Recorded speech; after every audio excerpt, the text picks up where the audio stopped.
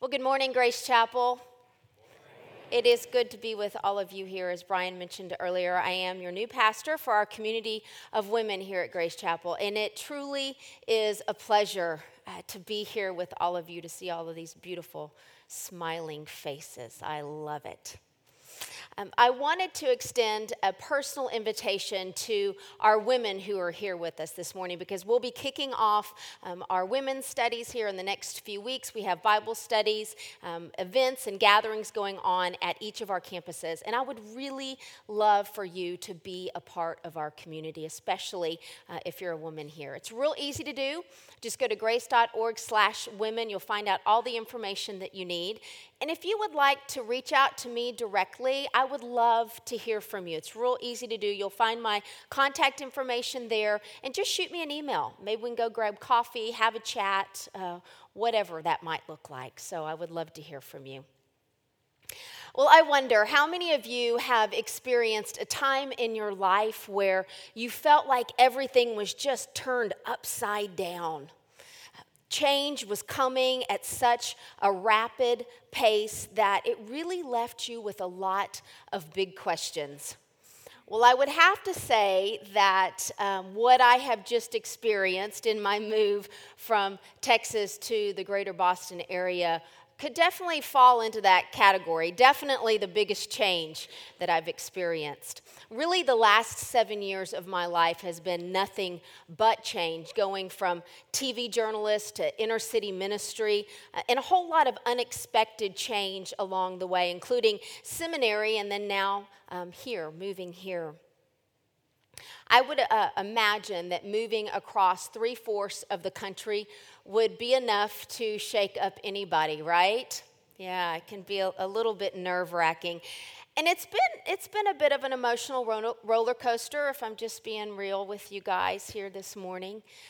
Saying goodbye to my family and my friends, but also in this expectancy and this excitement in my hello with all of you. So I thought it might be fun to share give you a glimpse, a little bit of my moving experience. How about that?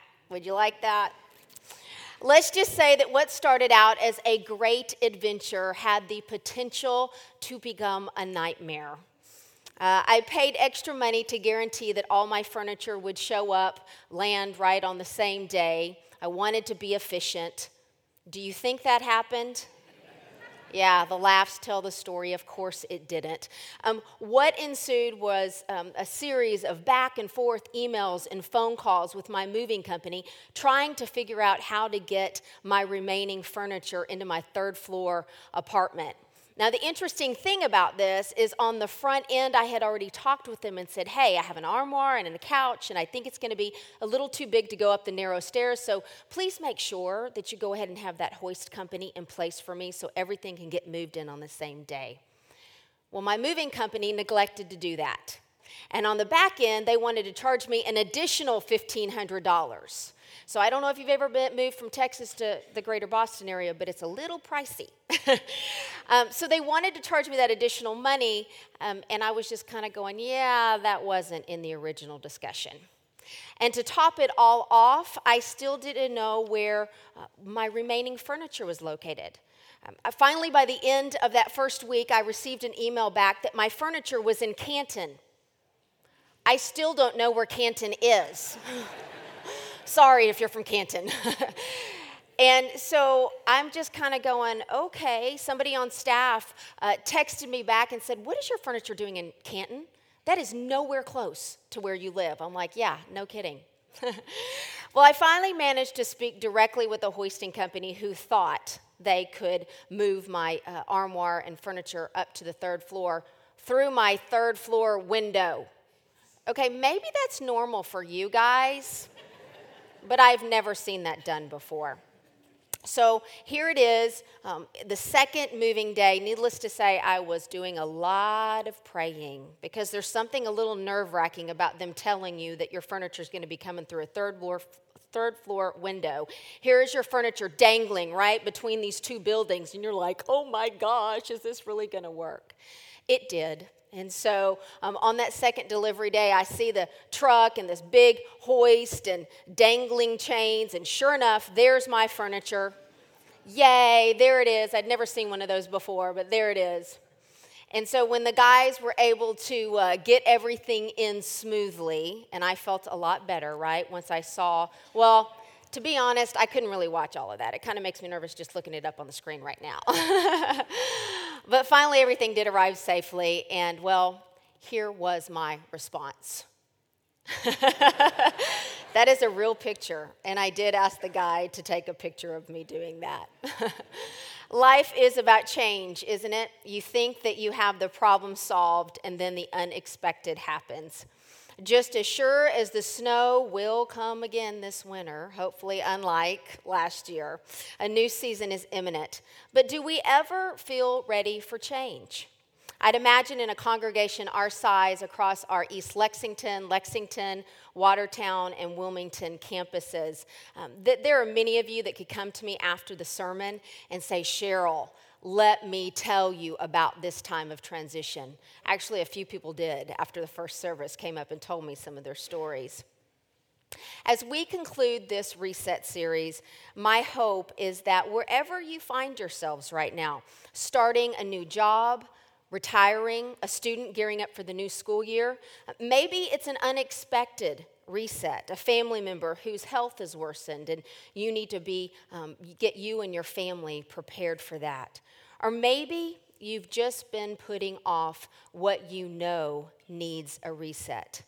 Whatever your situation, my hope for us today is that we find rest in God as we enter into our new season. Hold on, change is coming. We find Moses and the people of Israel in a time of great transition in the book of Deuteronomy, chapter 31. They too were on the edge of something new. That's where I want us to spend our time together this morning in verses 1 through 8 to discover 3 of God's assuring promises that can help us rest in our season of change. To give us some background, after 120 years, Moses is preparing for the succession of Joshua. I can only imagine how Moses must have felt serving God faithfully for most of his life, and the Lord tells him it's time to perform his final acts. Joshua would become Israel's new leader. God wanted Moses to make sure that everyone was positioned for change. Deuteronomy is essentially several of Moses' speeches to the new generation of Israelites who were about to enter into the land of Canaan, the land God promised to their fathers in the very first book of the Bible in Genesis chapter 12. But Deuteronomy is about more than just a rehash of what Moses had already said. This Old Testament book reflects what the average Israelite of that day found most important in his or her relationship with Yahweh. Scholars suggest that the events recorded in Deuteronomy likely happened just weeks before they actually entered into the Promised Land. The Greek philosopher Heraclitus of Ephesus said, "The only constant is change." He was only partially correct. And one of Moses' final acts as leader, he wanted to make sure that the Israelites knew that yes, change was coming, but hold on because the Lord Yahweh was their constant. The Israelites could count on their God who loved them with a loyal love. It's the first promise we see. God is faithful to go before us. Beginning with verse 1. Then Moses went and spoke these words to all Israel. He said to them, "Today I'm 120 years old, and I'm no longer able to get about. And the Lord has said to me, 'You will not cross the Jordan.'" The Lord kept Moses from crossing over into the Promised Land because of his disobedience. We find it in Numbers 20, verses 8 through 12. In light of Israel's disobedience up to this time and in what was to come, God wanted the Israelites to remember, I take obedience very seriously, no matter who you are. But God was very gracious to Moses. his trusted leader, he let him see that his promise would be fulfilled.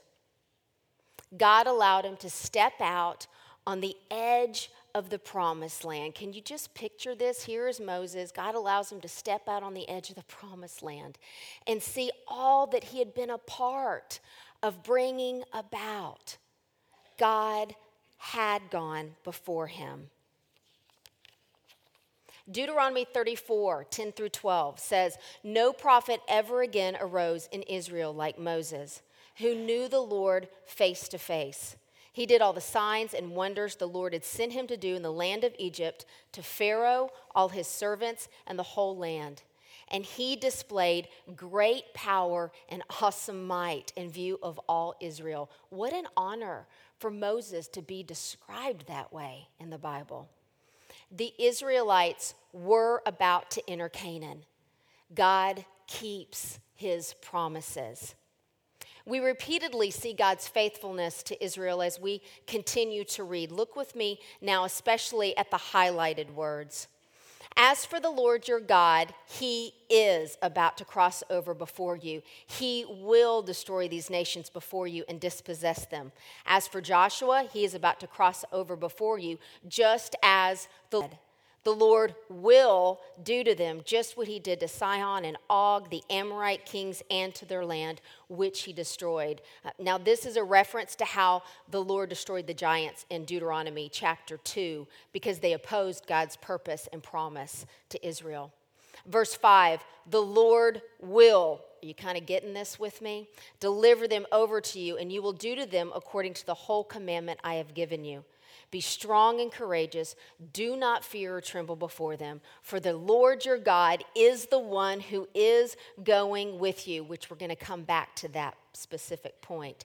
"He will not fail you or abandon you." Then Moses called out to Joshua in the presence of all Israel, "Be strong and courageous, for you will accompany these people to the land that the Lord promised to give their ancestors, and you will enable them to inherit it. The Lord is indeed going before you. He will be with you. He will not fail you or abandon you. Do not be afraid or discouraged." I could have called this message, "The Lord will do what he says he will do." God went before the Israelites. The Lord and their new leader Joshua would be the ones to go before them into the promised land. The covenant with God and his people lies at the heart of this book. In Deuteronomy 31, Moses reemphasizes God's loyal character time and time again, chapter after chapter. I encourage you to spend some time in the Old Testament because Scripture gives us confidence that our God is the same yesterday, today, and forever. When the Lord is preparing us to step into something new, we often need the reminder of his faithfulness too, don't we? Sure, there's an excitement at the precipice of a new beginning. In this succession, Joshua was about to lead a whole new generation into the promised land. But often, with something new, we can experience this personal process of letting go that can bring a sense of hesitation, can it? We may want the new, but are we willing to do what's needed to step into that new? Moses knew that God was about to fulfill his promise to Abraham by giving the land of Canaan to his descendants, the divine blessing. But here's the thing, God knows it all. Because he is faithful to go before us, he also knows what we need for the journey. And oftentimes, that means going through some unexpected changes. When I decided to leave my nearly 20-year television career, I had no idea that that would be the beginning of constant change. The time of reset for me, it didn't happen overnight, and I wasn't doing the happy dance like you guys saw me when I was hugging my armoire. But God knew that I needed to reset my reliance on him, my capacity for compassion, my prideful attitude. He allowed situations in my finances, being unemployed for the first time, dealing with some health issues, and a heartbreak to grow my dependence on him.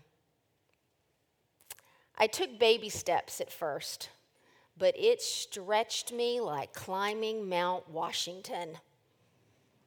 Over time, I became more and more aware of how he went before me. That didn't mean that I always got what I wanted. Mostly, I didn't. But God knew what I needed, and he gave that to me when I needed it most.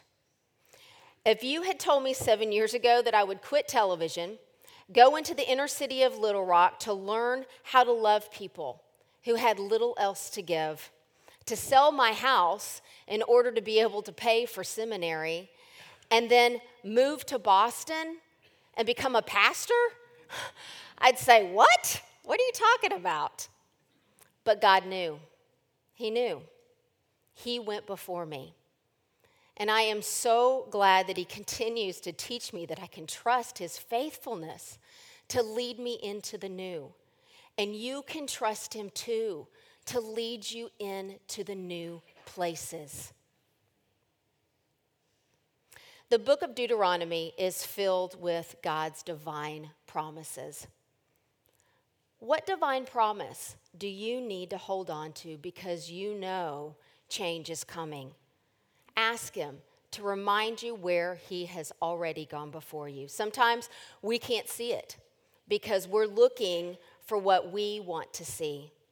Like with the Israelites, God extended a whole lot of patience with me.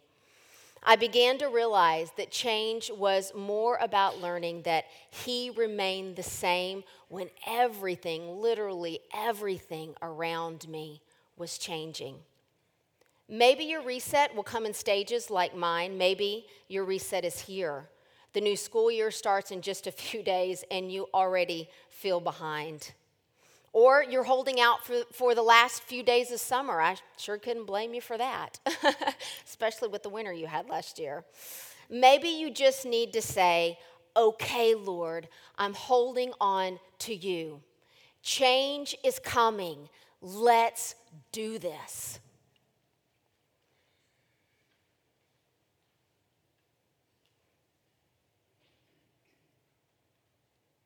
Take some time to sit down and talk with the Lord.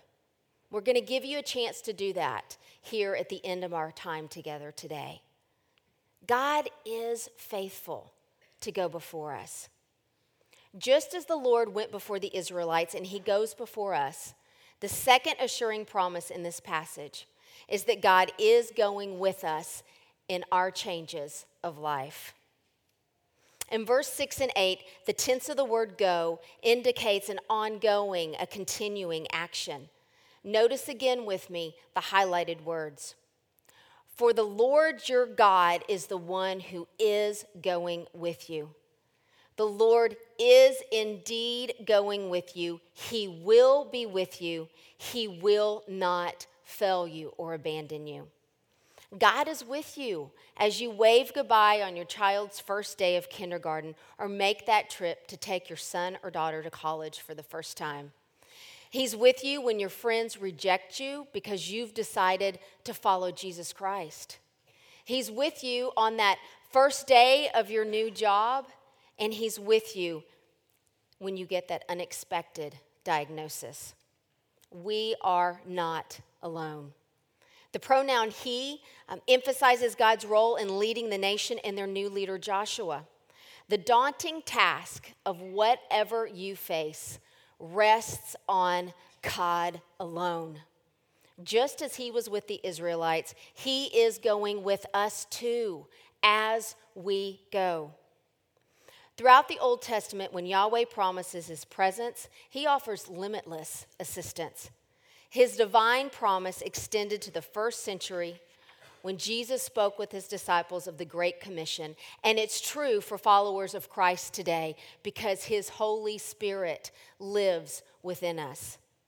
Matthew 28:20, teaching them to obey everything I have commanded you. And remember, I am with you always to the end of the age. As we enter into the fall season on the edge of something new, we need to remember that God not only goes before us, He is going with us. My beautiful friend Vicki is she's a great gift to me. We've known each other for over 20 years, and we have been through just about everything together. Last December, Vicki discovered a lump in her breast. Now, she didn't tell anybody because she thought, it's probably nothing. But by mid-February, I received a phone call from her. Now, Vicki would call me all the time. She is my biggest encourager. I had only a few months left of seminary, so I was used to calling her calling me and saying, "Hey, how you doing? How's seminary going? And you've only got just a few more months. You're going to graduate in May." But not on this call. On this call, I sat in silence as she told me she had been diagnosed with stage 3 breast cancer. We cried together.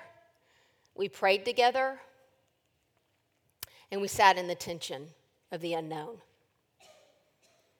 Now, earlier that same day, I received a call from Grace Chapel.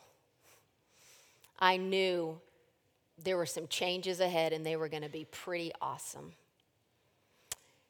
He is going with us through everything that we encounter. I was smiling at my future, and Vicki had just been blindsided. He had gone before us, and He would be with us as we both took steps of faith into our new. On August 10th, Vicki rang the bell, as I'm told that cancer patients do on their last day of chemo treatment. This is a picture of her. That's my beautiful, precious friend, Vicki. That's her last day of chemo treatment. She told me that cancer was the hardest journey that she has ever been on, but also the most amazing. In her words, God is incredibly faithful in the tiniest details that you'd never even think to ask Him for. We forget there's nothing too small for God. We think of the big things, but God is going with us in every detail of life. That same week, her new grandson, Bo, was born on day 4 after her last treatment. Usually a really hard day physically for her, but not on that day. She felt horrible before and after her treatment, but on that day, she had unusual strength and energy to hold her new grandbaby for the first time. Amen. Vicki, she's my hero. I have never known a braver woman, more confident that her God is going with her. Where did Vicki get that courage and strength to go through such a difficult change? She still has a few more weeks of radiation, but she trusts that her God has the outcome. She trusts Him with that. She believes she'll hear the words cancer-free. So do I. Where did Joshua find his confidence? And where do we find what we need in our time of reset? Our answer is found in the text. Did you catch it? Moses reiterates 3 times that the Lord is where they find their strength and courage. It's the 3rd promise we see, to lean in to what God has already provided for you. Let's look back one more time, beginning in verse 6. The first time, be strong and courageous. Do not fear or tremble before them. Second time, be strong and courageous, for you will accompany these people to the land that the Lord promised to give their ancestors. And one more time, do not be afraid or discouraged. The Israelites didn't have to go in their own strength. Neither did Joshua, and neither does my friend Vicki. Yahweh had a relationship with them.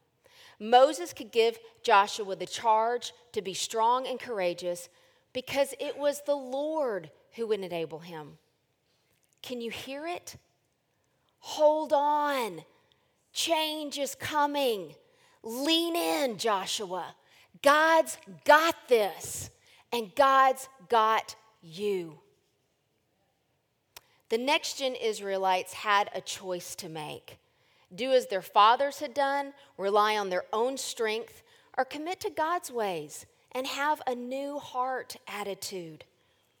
Would they lean in to what God had already provided for them in his promise that they would inherit the promised land, in his protection because he had gone before them, and in his presence because he was going with them? The Expositor's Bible Commentary defines strong and courageous this way: be strong. Individuals are urged to display the tenacity and resolve to do what's necessary to accomplish a worthy goal. Be courageous, or some Bible versions translate it, be brave. Describes an inner strength that displays fortitude, commitment, and perseverance, even in the face of difficult circumstances. Today, we lean into the divine promise of Jesus Christ. In his death and resurrection, we have life and courage and strength by the power of his Holy Spirit to do what we need to do. Where is God asking you to lean in to what he has already provided for you? I have one last picture to share with you. It's a favorite from my time with my dad and our journey. On Father's Day, he offered to make the 2,000-mile journey with me to help me begin my adventure here with all of you at Grace Chapel. With as much as we could fit in our Honda Pilot, we were off to journey together across the country. I was unaware of how impactful his presence would be for me, but God knew. He used our time together to assure me that I am exactly where I need to be. My dad gave his precious gifts of love and time and support, gifts that I will always treasure and hold near to my heart. But it got me thinking that if our earthly dad can give us such good gifts, how much more does our heavenly Father have for us? My sweet dad, he was exhausted. I mean, literally. We have a picture of him here that's coming up in just a second. That is a real picture, no joke. He literally fell asleep around, there were movers coming and going and furniture and boxes. And my sweet daddy, he just slept. But here's the thing. Our Heavenly Father never sleeps. Where is change coming in your life this year? What is your reset in this new season? Is it a courageous step of faith to move across country or overseas?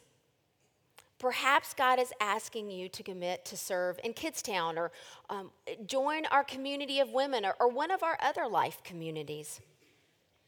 Maybe you need to come home earlier one night a week because your family needs uninterrupted time with you. I don't know what it is, but there is something that God is asking you to do, he's asking all of us to do. And he is the answer. Is it to slow down as we gear up for the fall? As Brian and our other pastors have talked about finding our Sabbath, many of you know that you've got way too much going on and you need to establish some healthy boundaries to give yourself some much needed time with the Lord.